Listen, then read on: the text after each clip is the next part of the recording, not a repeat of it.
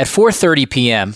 Eastern Standard Time on Tuesday, May 26th, the commissioner of the NHL, Gary Bettman, made a major announcement to the sports world. I am delighted to be with you today to announce the National Hockey League's plans for our resumption of play, the format of the 2020 Stanley Cup playoffs, and how we will conduct the 2020 NHL Draft Lottery.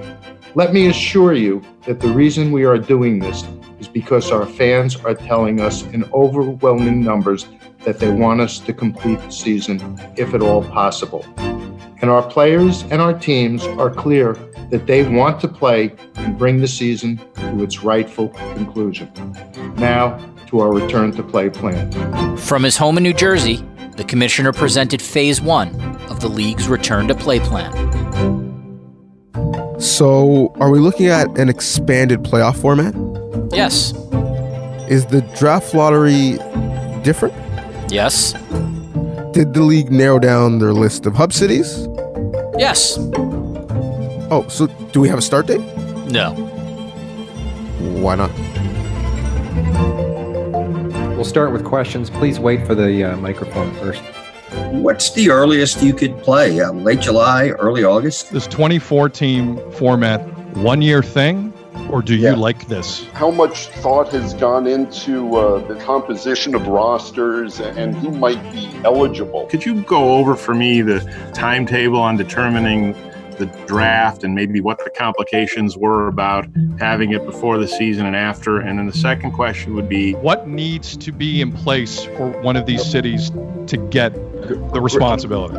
Regarding the quarantine situation in Canada, does that hurt the Canadian city's chances of being a hub city? Do you have a number of tests that are likely to be needed to get through this, and the cost of those tests and who bears them? This player X got positive. Is it going to be all over again, or you're prepared to deal with the situation and still go on? Can this return help mitigate some of the economic losses to the league? To answer some of these questions, we called former NHL general manager, Stanley Cup champion, and Sportsnet hockey analyst Brian Burke. He joins us for this edition of the Sports on Pause podcast. So, Brian Burke has a breadth of experience in and outside of the game. Hockey. He was both the GM and a president. He's done work for the league. He has a legal background. He played at a high level, and he is one of the fortunate few who has lifted Lord Stanley's Cup. So he understands how much it means and why it's really important that we hand it out if we can. Thank you so much for joining us for this conversation, Brian. That experience does not include running a franchise or chasing a cup during a global pandemic. First and foremost, how are you doing and how are you wrapping your head around the scenario that we all face, but specifically the sport faces right now? Well, thanks for having me on, guys. I'd say I'm handling it not very well. I don't like sitting around. I really enjoy being in a workspace with coworkers, and I found this very difficult. Thank God that I'm working a lot, because that's what keeps me sane. Otherwise, I'm not sure I'd be handling this real well. I find it difficult. I'm very excited that we'll be going back to work in some form soon. Some major news, obviously, this week regarding the NHL's return to play plan. I am sure that you have been asked about this on various Sportsnet entities, and we will do the same here. When you saw the news and you saw the plan, what initially stood out to you? What was something you were looking for? And ultimately, how do you think that resulted regarding what you might have been looking for? Well, I expected this. I mean, Elliot Friedman broke this story, but this is something that had been widely talked about among the teams in the league. So the 24-team format was something I was expecting. I mean, let's go backwards. So we have this problem. We have the pause. Under ideal circumstances, you contain the virus, you finish the regular season. That takes care of your playoff seeding, your draft order, all these conditional picks. Everything goes away, but they can't do that. So what's the next best alternative, which is, in my mind, including the teams that were in the hunt or on the bubble, whatever cliche you want to use. But to me, and I said the season was over when this happened. There's no way that we could play again. What changed it was the NHL very wisely saying, well, we don't have to award the cup in June. We can award it in September. And that gives us more runway to have the science catch up with this awful virus. And it gives us a chance, if we're going to play in front of no fans, if we start later next fall, maybe we've got a solution by then and we can have some people in the building and make some money. So I think, where I misread this was that, okay, if conventional calendar, there's no way we're going to play. And I would have been right, obviously. But I'm very happy to be wrong because the league just said, we'll just move it back. And I think the leadership of the league has been tremendous. I think the plan is very exciting. We are not there yet. We are not dropping a puck yet. There's still all kinds of issues. But at least we have a framework now and something to look forward to. And now we can attack the logistics. This is the plan. Now we furnish the details. So why announce that plan now? If you can't announce when, and you can't announce where exactly, and we've all understood that the calendar has moved back, why was this the time to make that announcement? Because basketball hasn't done it yet. And of the two major sports that were interrupted mid-season, baseball hadn't begun. NFL was miles away. So we're the first league of the two to announce, here's the plan, here's the format. And I think by stalling on announcing what the hub cities are, it gives the league time to assess where those venues are with regard to COVID-19. And it gives them time. They've got to resolve this 14-day quarantine issue in Canada. They have to resolve that. One of the things for all these return to play plans that I know I'm focused on, I imagine Donovan's focused on, and I think anybody who's been reading and who's been thinking about this stuff has to be focused on, and that is what happens if we see positive tests for the virus, whether that's from asymptomatic carriers or people who are symptomatic, people who are who have symptoms and then ultimately test positive. What do you anticipate the NHL will do if we see a couple positives?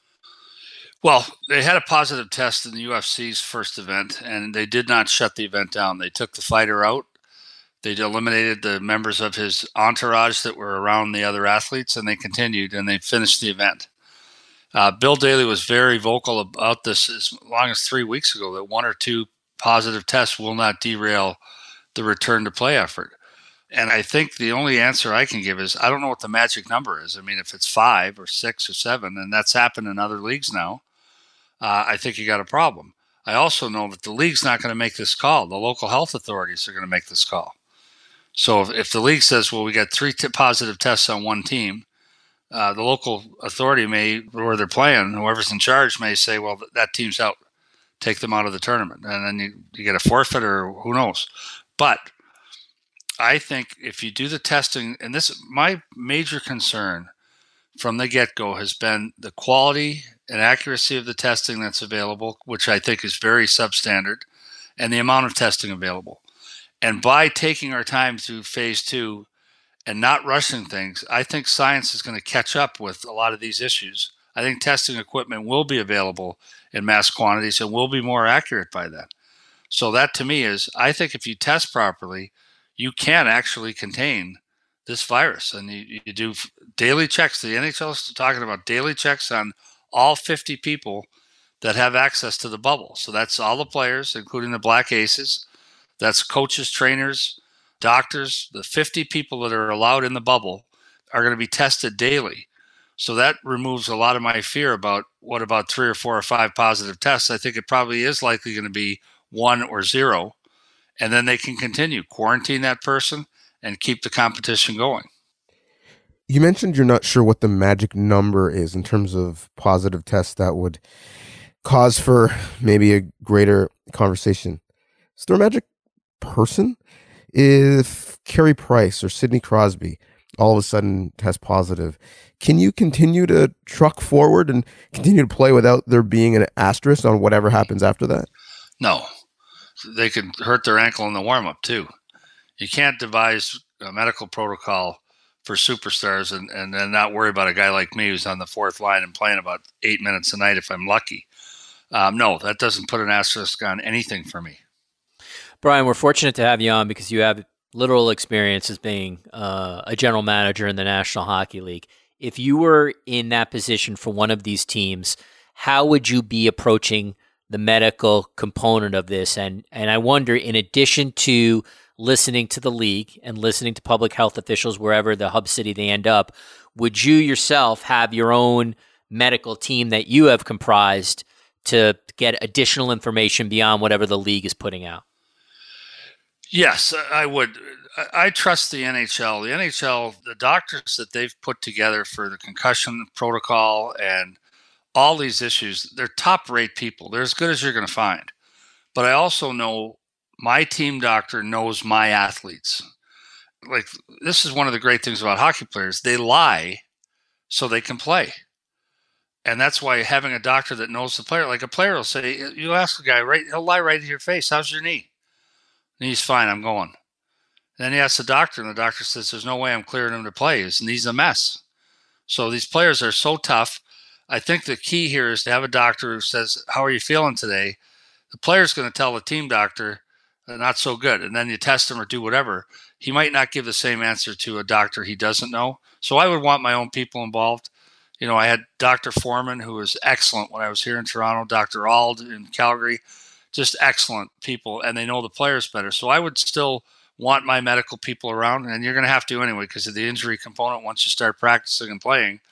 But on the virus advice, I would take the league's advice absolutely. Like, these are top people, top doctors, and top leaders at the NHL. So, yeah, I would be comfortable.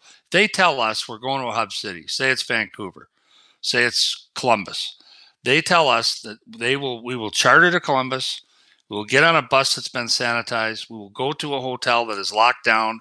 We will then take a sanitized bus to practice, to dress in a sanitized dressing room. Every player, every one of the 50 tested every day. That we can pull us off, I'm in. I'm getting on that bus. At some point, we went from 4 hub cities to 2.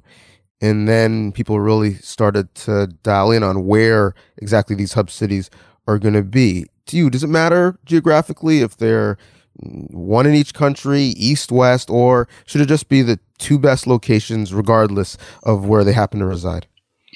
Well, I think they're going to end up being dead heats on a number of these markets.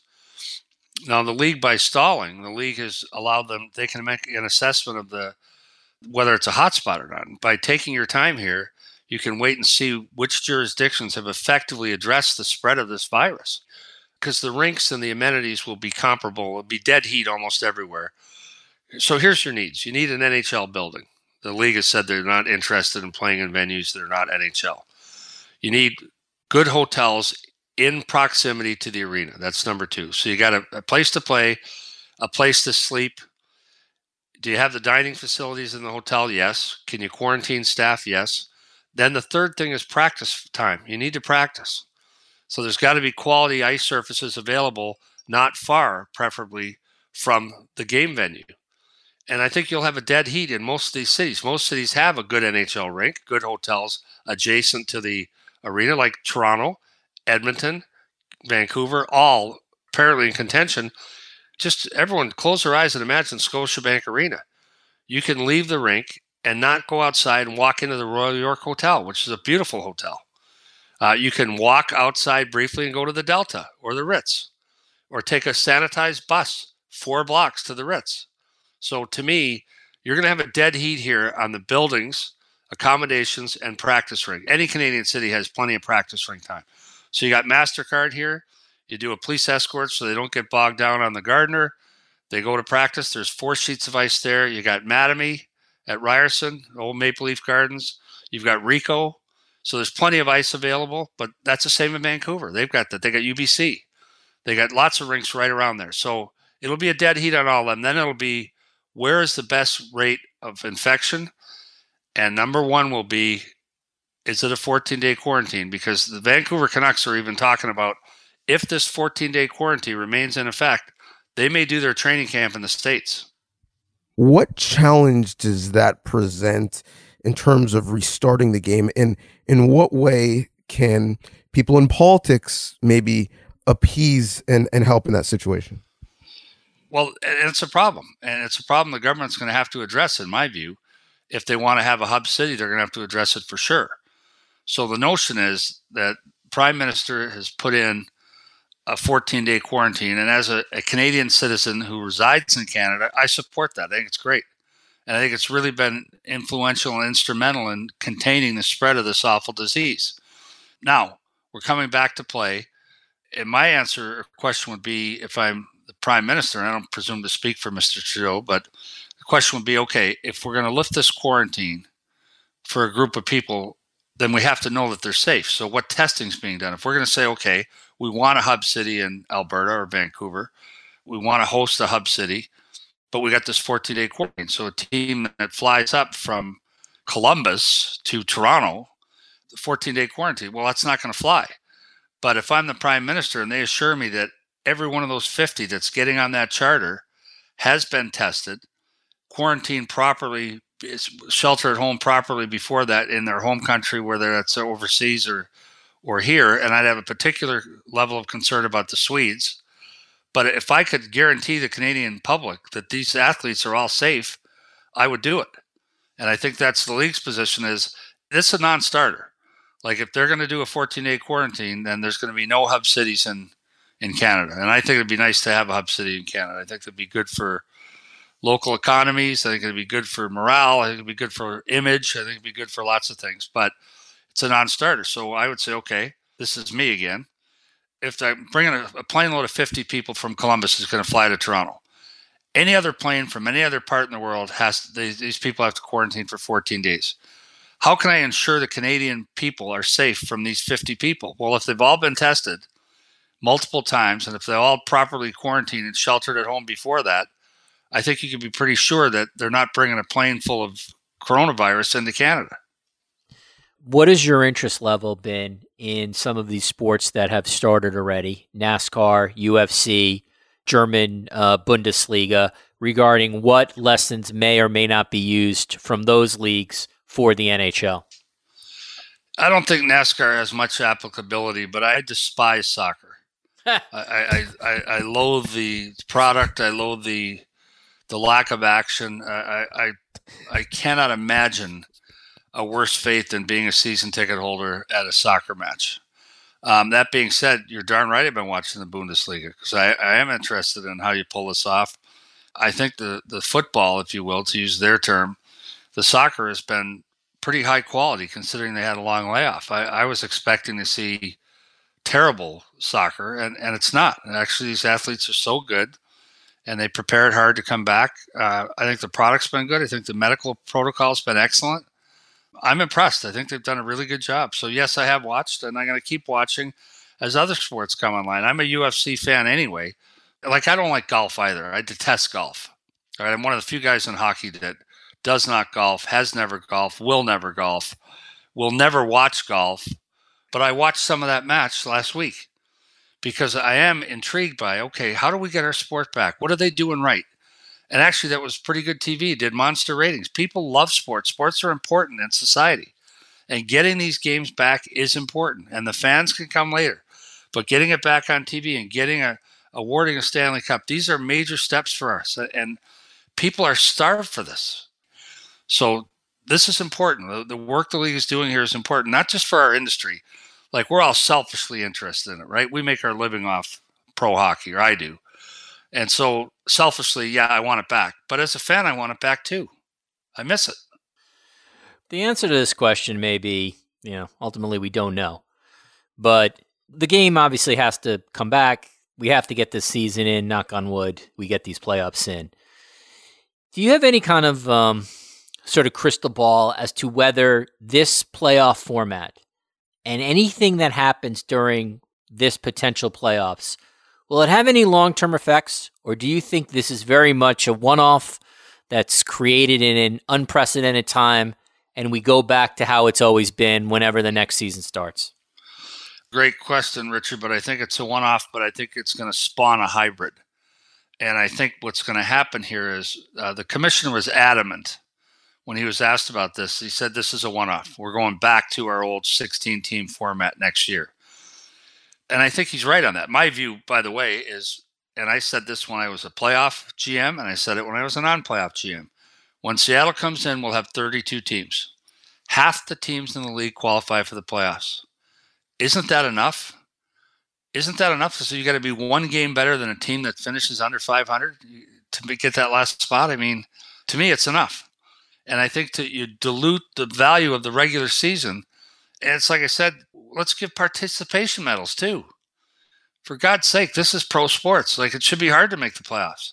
But I think the hybrid's going to be, going back to your question, Richard, is we will never see 24 teams in again.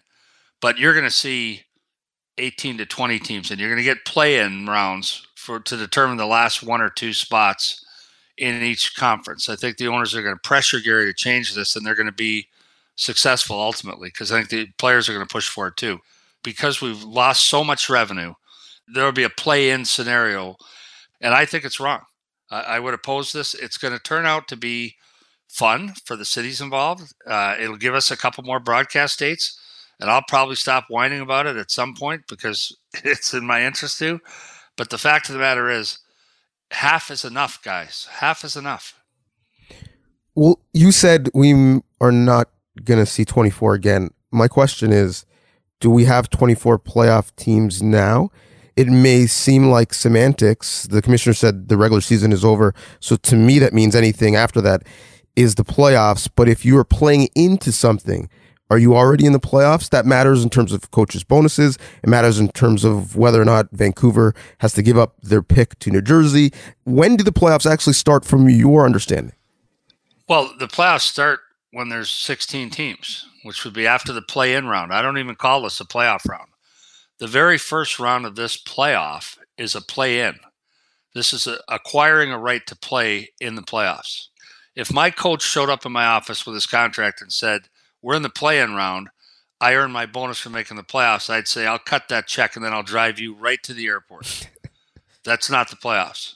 And I, as a GM, if I had a playoff bonus, which I always did, I would not have the gall, the temerity, the audacity to call the owner and say, where's my playoff check? You're a playoff team after you play in and acquire a spot in the 16 playoff teams. The draft lottery is the other big thing that people were very, very, and rightfully concerned about how it would play out. I still don't understand how it's going to work. But more importantly, in your estimation, is it fair? Okay, so there's four things up in the air right now. One is the best of 7 in the first round of the playoffs. Okay, the play-in is going to be best of 5. The league has suggested the first round of the playoffs, the 16 teams, also be best of 5. They're getting significant pushback on that from the players. And I think the players will prevail, which is a good thing. The second thing is the league currently has the 4 bye teams in each conference. So Boston, Tampa Bay, Washington, Philly in the East, St. Louis, Dallas, Vegas, and Colorado in the West, playing each other in a round robin. And the league's version would be that they're going to reseed based on the results of those round robin games. The players don't think that's fair. I'm with the players on this one. Boston has had the best regular season. They should stay in the 1 seed. And I think the players are going to prevail on that point as well. The third thing is reseeding in each round. So if Pittsburgh beats Montreal and say the Rangers beat Carolina, just picking random things here, then we're going to take those winners and we're going to reseed so that the best team gets the weakest opponent that has advanced. They should do that each round. It's how we used to do it. But because of travel difficulties and everything, we got away from reseeding and we've gone to brackets. Now, brackets, the NHL loves brackets, and they have merit. The brackets have merit because a casual fan can easily follow what happens in the playoffs. If Toronto beats this team, they play this team. And that has value because the casual fan can follow it with simplicity. And we want that casual fan to become an avid fan. So the brackets have merit. But in pure hockey terms, reseeding is the most equitable and fair way to go. And where we're all in one location, there's no travel issue, we should reseed each round. And I think the players will prevail on that. The last thing is the draft lottery. And I know why you asked me this, Donovan, because you know I hate this. The draft lottery to me is something I've never understood. I know why we have a draft lottery. But from the very first time there was a draft, the draft was in an inverse order of finish so that the weakest team got the best player. We've had to go to a lottery because teams tanked. And I support the lottery. But I believe the lottery should be a small number of teams, just enough that you can't guarantee yourself a best player by tanking. I think that number is 5. This year, I would say it should be 7. But the way we do it, where every team who misses the playoffs has a chance at the top pick, albeit a small chance.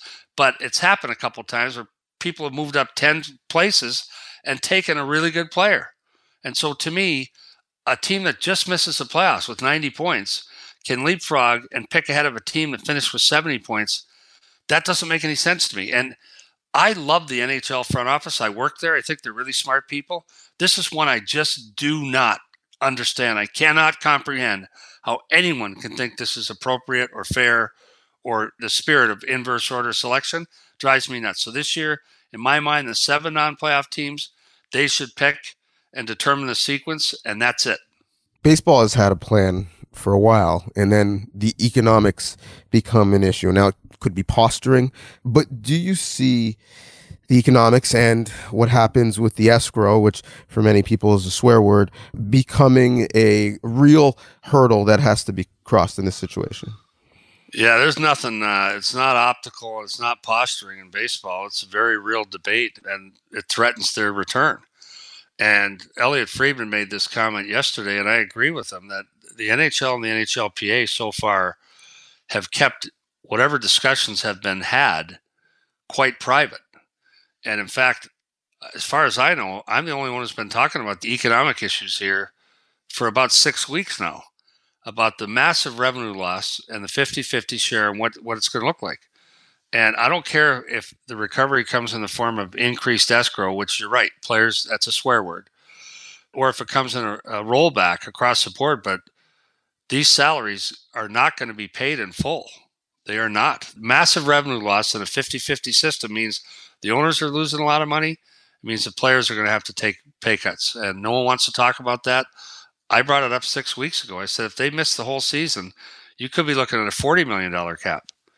I mean, the testing alone is going to be a couple $1 million. That's what the league has even said, that to have testing for 50 people on a daily basis for anywhere from 30 to 70 days, and smaller numbers, obviously, as teams are eliminated. But you're talking millions of dollars there, hotel rooms, meals. This is not going to be a cheap tournament to stage. And in the meantime, no fans. So the Toronto Maple Leafs, I don't know exact numbers, but from working there, my guess is a home game, if you're going to open the regular season against Montreal on October 8th, like a typical opening night, those home games are worth close to $3 million to the Toronto Maple Leafs. That home game is worth, with the ticket sales, suites, beer, parking, around $3 million. If they play 10 games at the start of next year with no fans, that's $30 million out of the revenue pool from one team. And so they have to figure out, how do we apportion those losses? How do we apportion that lost revenue? And it's going to be difficult for everyone involved in the game. But we are not coming back. This is not a light switch. You're not turning the light back on and having 19,000 season ticket or 17,000 season ticket holders. The jobless rate in a number of states is over 25%. And when you lose your job and you sit down at the kitchen table with your wife and you say, okay, where can we cut? You know what the first thing you cross off is? Tickets to sporting events. That's number one. Number two is family vacations. You're not going to Disneyland. You're going to go camp out in a state park in upstate New York. So these are real choices people are going to have to make with the COVID-19 economy. And we're not coming back with a light switch. We're going to have to address a revenue loss for at least 18 months. Timing matters because obviously you want to get the season done, but how will it impact next season? You know, the NHL is floating the idea that maybe the season starts later than normal, maybe, you know, past October, but you're also worrying about a second wave of a virus. Is there a drop dead date in terms of how far you would be willing to push the upcoming season? I don't know what the drop dead date is, but certainly for me, it would be January 1st or thereabouts, if you want to give the first step to the bowl games, January 2nd, Winter Classic, whatever. But I do think the league, with their focus on getting these games played, has made a fundamental error in not being able to assure me, and I'm a season ticket holder with the Toronto Maple Leafs, I want to know, are we playing next year? What's it going to cost me? Right now, the Toronto Maple Leafs have nothing to sell me. No one knows when it starts or when it ends. I think they have to fix those parameters and do it soon. And I think we have an opportunity here. If you take out, so for next year, if you take out All-Star in the bye week, you can pick up 10 days on the schedule that are currently blacked out. So you could do a more compact schedule. I'd like to get to fewer games. That's my pet peeve for 3 decades now. We play too many games. That ain't happening with the revenue starvation that we've seen. So I'll drop that one. But I think we need to do more intelligent scheduling. Like, teams now waste a lot of money on travel. And if you look at the Leafs schedule for last year, you'll pick out a couple trips where they flew horrible distances to play 1 or 2 games. We've got to be more intelligent on the schedule. And this has been a beef of mine since I was in Anaheim and Vancouver before that. I don't think the league does a good job on scheduling. Well, now, where costs are a major factor, our carbon imprint should be a factor too. Let's start scheduling more intelligently. Let's do it earlier when there's more building availability. Let's do some back-to-backs. What's wrong with Toronto flying to Montreal and playing back-to-back? Play 2 games. People aren't going to complain. That second game is usually pretty interesting. So I think there's an opportunity here. Whatever the schedule is, let's get it out, get the dates out. You won't be able to do the whole schedule, but tell me when the season's going to start. Tell me when it's going to end. Tell me how many games we're playing, and then start scheduling. Now, you can't fault the league for not having done that yet because they've been up to their necks trying to get this done. So this is not throwing a rock. This is more saying, okay, this plan makes sense. I love it. The people that are complaining about this are nitpicking it in my mind. It's like seeing a beautiful woman and commenting that she's wearing ugly shoes. No one does that. Everyone says, look at that beautiful woman. So to me, these are ugly shoes. The issues that people are whining about, they're ugly shoes. So I'm not faulting the league, but now the league's next priority has to be, tell us what next year looks like. Well, Brian, as always, I appreciate the fashion lesson, the economics lesson, the candor and the passion. You always bring it. I'm going to need to hire you maybe to patrol our local parks to make sure people are social distancing. But hopefully you are patrolling the studio soon and bringing us some hockey. Thank you so much for this convo. Thanks, guys. Well, Donovan, I know you're a big fan of the Last Word segment that we do every episode on this podcast, where we would try to provide something service-oriented, a piece we read, a television show we were interested in. By the way, I've caught up on Fleabag. Can't recommend it enough, perhaps for another podcast. But here's where I want to give a shout-out to. I have enjoyed, by the way, it's a little company manning a little bit because we do at Rogers have the Bundesliga. But I got to tell you, if I have to be forced at home and to watch stuff, I can't tell you how much I've enjoyed Alphonso Davies playing for Bayern Munich, and he's coming off one of just the more remarkable weeks of his career, probably the most remarkable week of his career as a club player. He has looked awesome, not just like one of the best players on Bayern Munich, but like the last couple of weeks, he's looked like one of the best players in the world, and that has to be incredibly exciting for Canadian soccer. So I would say, if you get a chance to watch the Bundesliga and Bayern Munich, check out Alphonso Davies because he has been lights out awesome. Okay, I like that. And you know what? I'm actually going to follow up on that vein a little bit and dial in on, consumption of television during this time. I got 2 for you, actually.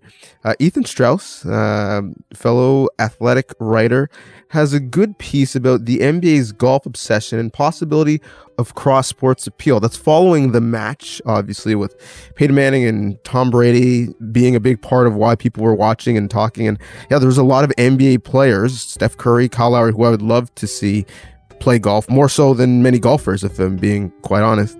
So that's one. The other one is The Ringer. Brian Curtis has a look at 5 ways pandemic-era sports on TV could be better than ever, which is actually antithetical, because I thought pandemic-era sports on TV with no real crowd noise would be terrible, but he brings up some actual interesting potential opportunities for broadcasters, which I thought was pretty fascinating. This is, for you, an opportunity to learn more about a serious topic, but also, at times, depending on the episode, to escape from it. So no matter what reason you are here, thank you for listening. And most importantly, continue to stay safe, take care of yourself and others.